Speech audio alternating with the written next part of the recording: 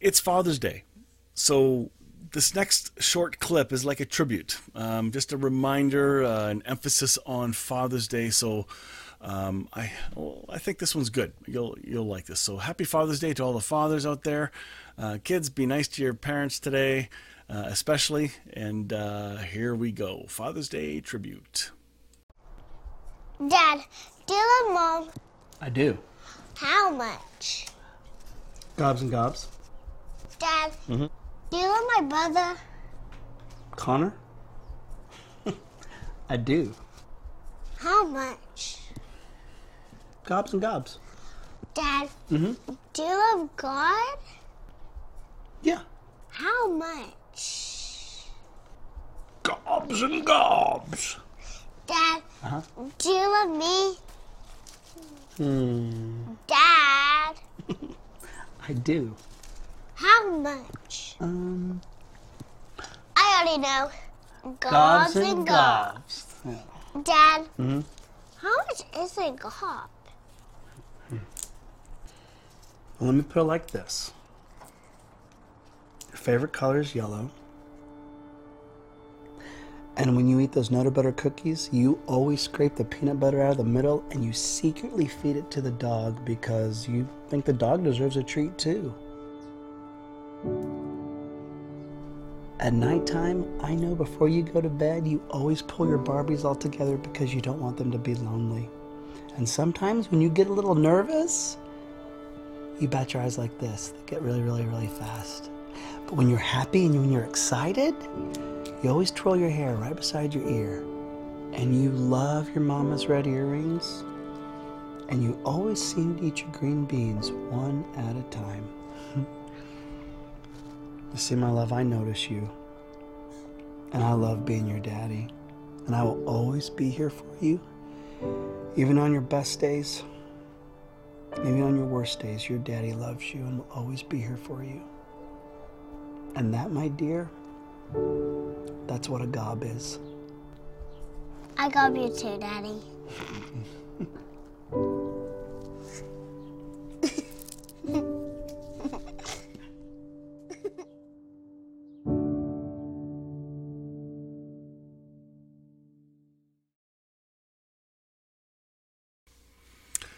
Hope you enjoyed that clip. I love the skit guys. I think they do a really good job, and it's always fun to see their perspectives and the work they put into those clips. Again, it's Father's Day, so happy Father's Day. This can bring up bad memories, good memories. It can trigger things. All kinds of emotions can go all over the place, and there's no way we can cover all of those aspects. So what I want to do is trying to bring some encouragement in this message to say, hey, there's a way to look at this Father's Day thing in a really neat way and realize that our Heavenly Father is a real Father. If our earthly fathers were great, fantastic. If they were bad, I'm sorry. That's not the way it's supposed to go. If they were absent, I'm sorry. It's not easy. So let's dig in, and I wanna begin with this because I know a lot of men tend to struggle with shame issues, embarrassment, forgiving themselves, those kinds of things. And I found this new serenity prayer, and again, it doesn't make the old one bad. It just means that there are different lenses out there, and this particular way of praying this is brilliant. And it's not just for fathers, but I'm just using it as a Father's Day one because I think it's really, really good. It goes like this. God, grant me the serenity to stop beating myself up for not doing things perfectly. The courage to forgive myself because you have already forgiven me. The trust to believe your love will change me. And the wisdom to know that you already love me just the way I am. Yeah, that actually applies for everyone. Love that. This is a great launch into our message. So I want to talk about faith.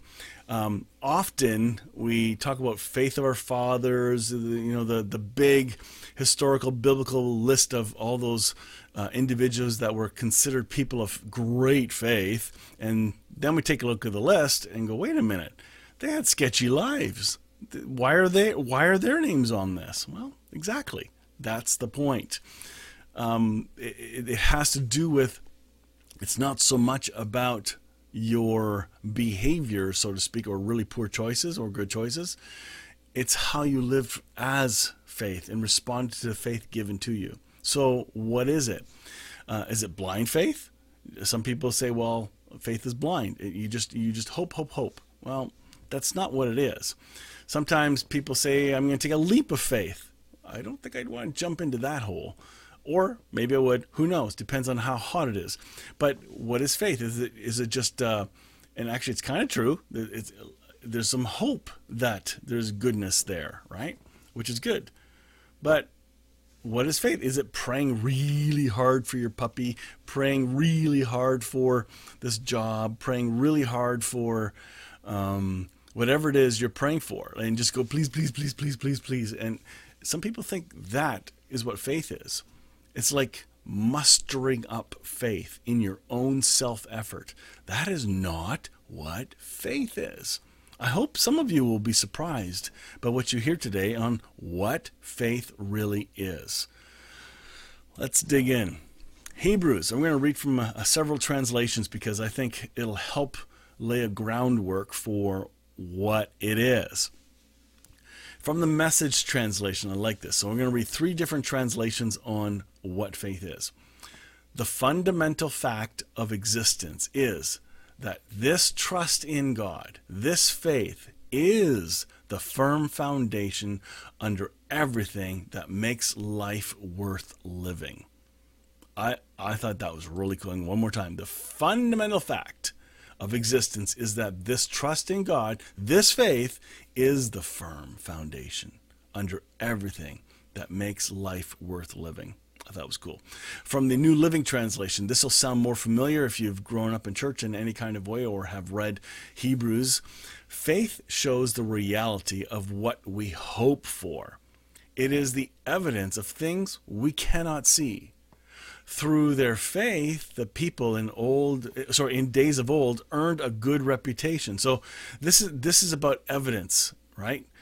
We hope for it, but we cannot see the factual evidence yet. But there's something that gives us hope, and that's called faith. I love this. Now, here comes the best one. From the Passion Translation, I love this one. Now, faith brings our hopes into reality and becomes the foundation needed to acquire the things we long for. It is all the evidence required to prove what is still unseen. This testimony of faith is what previous generations were commended for. Whew! Faith brings our hopes into reality? We all have hopes. Well, maybe they're tied together, like tied at the hip. Maybe they're linked together somehow. So when we have hope, we have faith. This is a concept that we need to consider. There's more and more in Scripture than we realize on this particular topic. And listen, as a father, I had faith, I had hope. Hope would be a better word, but from what we're seeing in these definitions, that they're almost the same. And I had a hope for my kids. I hope the best for them. I hope for that they do well in school, that they grow up healthy, that they don't get hurt, that they find a career, that they the list is insane for the hope we have. I hope I did a good job as a dad now, as the kids are heading into college and university, or the last one is now. It's like it's almost kind of scary. This is probably the first Father's Day I've had to ponder: did I do a good job or not?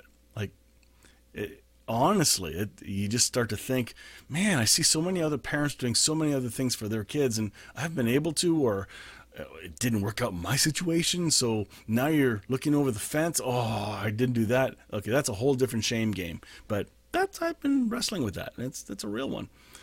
But that's not what truth is, and I gotta be careful and trust the Holy Spirit to guide my family and my kids, and He's got their future in their hands. Now, 3 young men. Why is this story part of Father's Day? Well, when I made a connection to what happened at the beginning of the story, how these 3 came to be where they are, I realized, ooh, this is really good. So we have the story of Shadrach, Meshach, and Abednego. These are three guys. Actually, Daniel was with them as well, but not in this. Daniel wasn't for this story, but Daniel, Shadrach, Meshach, and Abednego all came. They were taken from Babylon as slaves to be trained and taught in the ways of Babylon, to become leaders, to show the other slaves that are going to come later, and they're going to use their own Jewish people to lead them. It's very tricky, very clever. But here's what's sad. These guys were ripped away from their own father. Shadrach, Meshach, and Abednego were taken from their homes. And so on their way, if we look back in the story, Shadrach, Meshach, and Abednego and Daniel had determined in advance to not give up hope in their God. Okay? Where did they get this teaching from? From their father, from their mother, from their parents. This is about a heritage of a faith that's been laid, and examples must have been good, I'm assuming, because they were determined to not give that up. And so here comes the time when they're confronted with bowing down to this great golden statue. And if they didn't, they'd be thrown in the fire to burn. Well, they said, we're not doing this. Not a chance. So here's what happened. Shadrach, Meshach, and Abednego answered the king Nebuchadnezzar, your threat means nothing to us. Oh, would you say that to your king? Holy smokes. If you throw us in the fire, the God we serve can rescue us from your roaring furnace and anything else you might cook up, O king. But even if he doesn't, this is the part I like best, even if he doesn't, it wouldn't make a bit of difference, O king. We still wouldn't serve your gods or worship the gold statue you set up.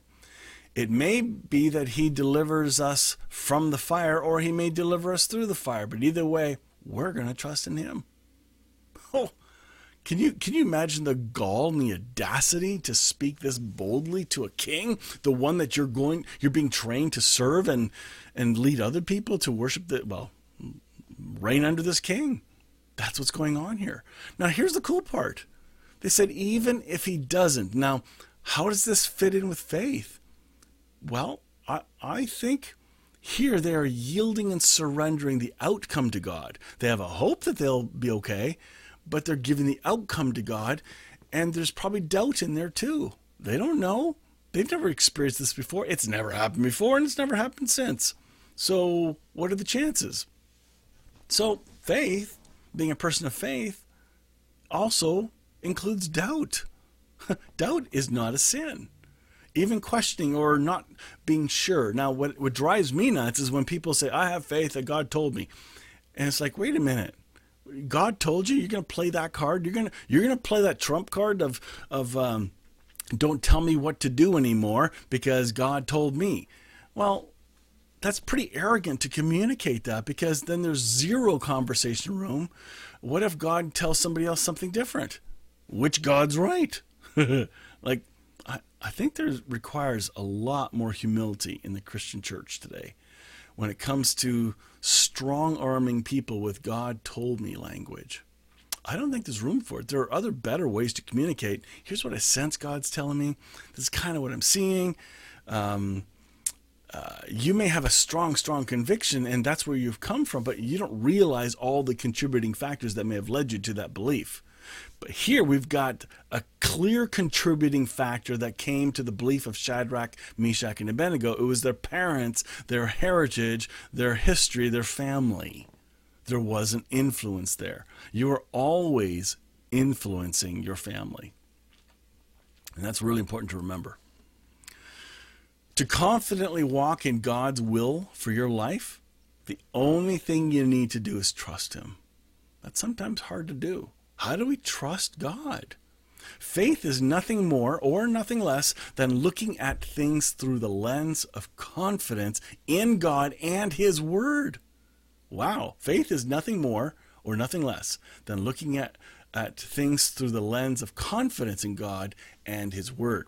Now, some people will mistakenly put in confidence in the word of God. That's not what this quote is. This is about confidence in God. The word of God capital W, is Jesus. Okay? The written, what we call Word of God, the Bible, these are written texts that have been interpreted many ways from many people, created many denominations, 45,000 around the world at least. Like, so be careful with strong-arming people with even phrases like the Bible plainly says. This is where faith comes in. This is where humility and love, if your faith doesn't generate love for others, then your faith is lousy. Okay? That's not a faith generated by the Holy Spirit. True faith generated by the Holy Spirit will lead to becoming more loving. You may have some work to do. You may have a ways to go. I sure do. I have much work to do. But I also look back in my life and realize, wow, I was pretty judgmental. Didn't really realize it, or I was flat out wrong about stuff and people. And God's given me a new tenderness for certain people and people groups, and you name it. Like it's unbelievable. This is what faith does. Faith is a gift. Let's keep going. Galatians 2:20. This is a big one. This is where I want to focus on. Faith is not something we muster up. It's not up to you. This particular translation of Galatians 2:20 comes from the King James Bible, and it says, I'm crucified with Christ. Nevertheless, I live. Yet not I, but Christ liveth in me. And the life which I now live in the flesh, I live by, here it is, the faith of the Son of God, who loved me and gave himself to me. Why is this one so important? Listen carefully. If you've grown up in the church in the last 30, 40 years, most of us will have heard, especially if you weren't part of the King James Bible group, you'll have heard this translated in, I live by faith in the Son of God. The emphasis is I live by faith in the Son of God. Here it says I live by the faith of the Son of God. The emphasis totally changes. And they got it right in the King James. And the newer translations are getting it right again. They're correcting that error. Which means the faith you and I have is not even our own faith. It's been planted there. It's a gift given to us. Any faith you and I have is a gift given to us by God. So maybe we can stop telling people you need to have more faith. If you've been saying that to your kids or your spouse or somebody else that is having a hard time believing, stop saying that. It is so unhelpful. More faith? How do you get more faith? You can't. Faith grows. Okay? The measure of faith that we've been given as a gift, that can grow. So to say you must have more faith, that's a guilt trip, a shame trip if you're performance driven. But it's false, and I think we need to shift course and rethink how we speak about what faith is and encouraging others in their faith. I love this. Ephesians 3:20. Now to him who is able to do exceedingly abundantly above all that we ask or think, according to the power that works within us. Okay, there's a lot in this. To him who is able to do exceedingly abundantly above all that we could ask or think. Let's stop there. Can you think big thoughts? Can you dream big dreams? Can you have much hope? Yes, you can, and so can I. But now we surrender to him who is able to do exceedingly and abundantly above all, much more than we can ask or think of, according to, this is the best part, the power of God that's already in us. So faith is trusting the power of life and love already in us. The problem is, most people don't believe the love and power of God is already in them or in others.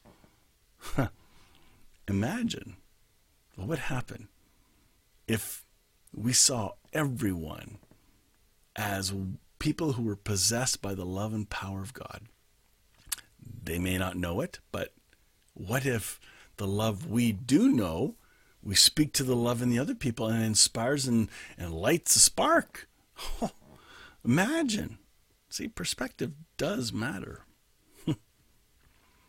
I love this from Hebrews 10:23. Let us hold tightly without wavering to the hope we affirm, for God can be trusted to keep his promise. So there's a hope here again. The word hope is powerful. I love that Hope Fellowship is called Hope Fellowship. It's a softer, warmer word than some of the other church names I've seen. I love it. It kind of is like a mission statement that we're here to inspire hope, to give hope to others. I think that's amazing. Again, let us hold tightly without wavering to the hope we do affirm. So how much hope do you have? Is there anything that you can affirm? Is your life gone so badly you almost have given up all faith, but there's still just Jesus? I've met a lot more people in the last probably 5 to 10 years who have almost come to the end of their faith, but they just couldn't let go of Jesus, just Jesus. Okay, all this other stuff I don't know anything about. The doctrines I don't know anything about. Whether Jesus came as a man, blah, blah, blah, I just don't know, but Jesus, that's all I know. Something tells me that Jesus is all I need. That is the purest place to live, purest place to be. Stop fighting about being right in doctrine. And the ones who are the most insecure are the ones who fight the hardest. That's right. So stop arguing. It's pretty neat. Faith. Faith is seeing light with your heart when all your eyes see is darkness. That's cool. I love that thought. Like, again, there's multiple thoughts. It's like we're creating a canvas of art to define what faith is. And there isn't a single absolute clear definition. There are definitions. But when we start to put more perspectives together, it starts to make a pretty neat image. I think it's amazing. Another definition of faith. Again, I'm not being absolute here. But when the Greek word is translated as pistis, here's what the word pistis means. It means conviction, confidence, trust, belief. Oh, imagine that. Faith, belief, same thing. Did you see that? Faith, belief, same thing. Reliance, trustworthiness, and I love this one, and firm persuasion. Wow. Firm persuasion. I love that. It is Christ that compels us, Christ that persuades us, convinces us, convicts us. What does conviction? People, we've talked about this before. Maybe it's time to address it again. But the idea of does God convict us of sin? No, he does not convict us of sin. Because when we take a look at what the word convict means, it means to convince. He's not trying to convince you of sin. He's convincing you of your royalty, of your identity, of your forgiveness, convincing you of your holiness so that you then will see what was done as behavior that doesn't reflect the life of Christ and go, that's not the real me. He's not convicting you of sin. He's convicting you of your righteousness. Oh my goodness, that's so different than what we grew up being taught. Wow. In Galatians, verse 5, verse 6, the second half, and this is talking about what is important. And I love this. What is important is faith expressing itself in love. That's from the New Living Translation. The New American Standard Bible says, but faith working through love. Young's literal translation, which is word for word translation, but faith through love working. The Message translation says, what matters is something far more interior. Faith expressed in love. I love the Mirror translation by Francois. Love sets faith in motion. It begins with love, not faith. It begins with love. He loved us first. Just like we say we shouldn't tell people you need to have more faith, in the same way we should not be using phraseology like you need to love God more. Oh my goodness, that's like crazy self-effort. You can't love God more. You can only respond to his love. And that response is just natural. You don't have to do anything for God, but when you receive and believe by faith, the insane love of God towards you, your life will change. There will be a difference. I kid you not. The all-time wonderful definition of love and faith, and where it all fits together, comes from 1 Corinthians 13. Usually read at weddings, sometimes at funerals. I love to read this at funerals because I think it is a beautiful text and a great reminder. But listen to what is written here by Paul. If I could speak in any language, in heaven or on earth, but didn't love others, I would only be making meaningless noise, like a loud gong or a clanging cymbal.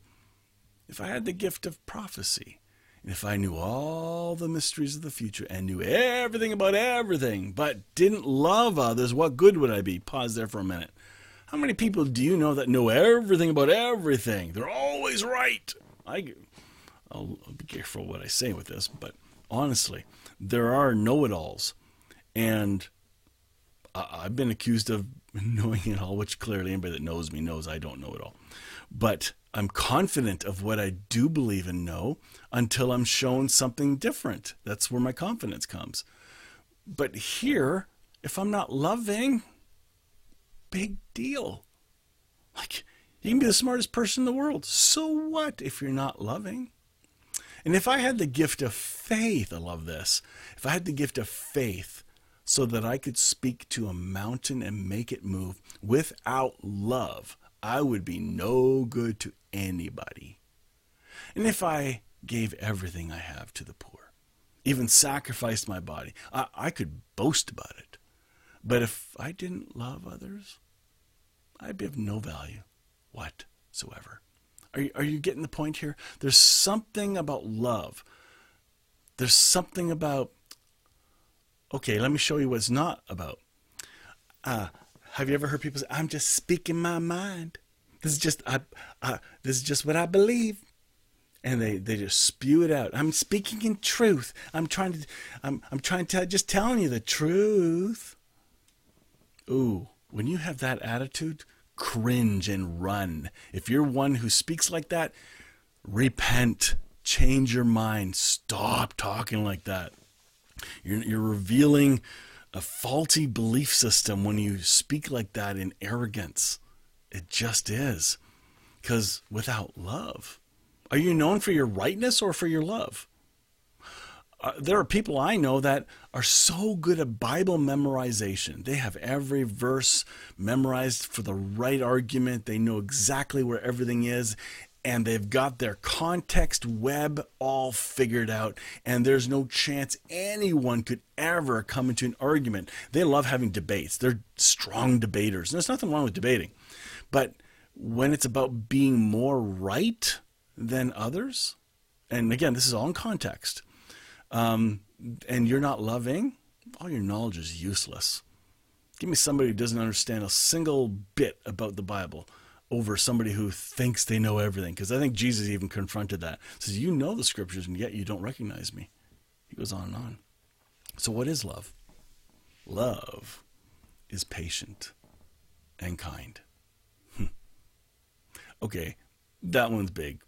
Patience? I have much to learn by that way. And even kindness. Sometimes I can seem unkind, especially when I'm driving. Love is not jealous or boastful. Wait a minute. Do we get jealous of other people? Do we get jealous of other people's knowledge? Do we get jealous of other people's, hey, they're actually loving people? I'm jealous of that. Does that ever happen? Love is not boastful or proud or rude. Ooh, now we're getting to nitty-gritty. This is often read at weddings, but it's not supposed to be the to-do list. It's the get-to list. you say you love one another, this is what it's supposed to look like. And when we get off kilter, and I've been married 30 years, and there are definitely times where I have not expressed love in these ways, or in the right way. I've shown rudeness and jealousy and pride, but when I see this, it brings me back to reminding, back to a center of, wait a minute, I do love my wife deeply, and I'm not expressing it right. And it's a really great course correction. So you should be reading this a lot. At least I need to. Love does not demand its own way. Ooh, that one's hard. We always want our own way, don't we? We don't want to be controlled. Love is not irritable. I'll move on really quick. That one's hard. But usually irritability comes from failed expectations. That's right. Impatience. If I want to do something on a certain day and suddenly somebody else crashes my calendar, it's like, what? I'm irritable. It's not going the way I planned. It's very difficult. But love will bring peace, patience, and kindness. It keeps no record of when it has been wronged. How many times do we fling mud back at those we argue? Yeah, but you used to do that. You still do that. And we just keep slamming hard with the record of wrongs. But listen, Jesus doesn't do that to us. He keeps no record of wrongs. This is a beautiful description of our absolute complete forgiveness, if you haven't noticed it yet. It is never glad about injustice. Things like we're hearing in the news today. Terrible things. Does your heart cringe, or do you quickly turn the channel because there's always something? Well, hang on. You're human and divine. You're one with God. You're not God, okay? Don't play that game. But you are one with God, and you are in God. God's in you. So here, it's never glad about injustice. It rejoices whenever the truth wins out. Love never gives up, never loses faith. It is always hopeful and endures through every circumstance. Are we able to do that? Are we able to say, hey, the love of God is there through every circumstance? I hope so. I need that confidence. I need that hope. Galatians 3:22-26, this is what we're going to wrap up with.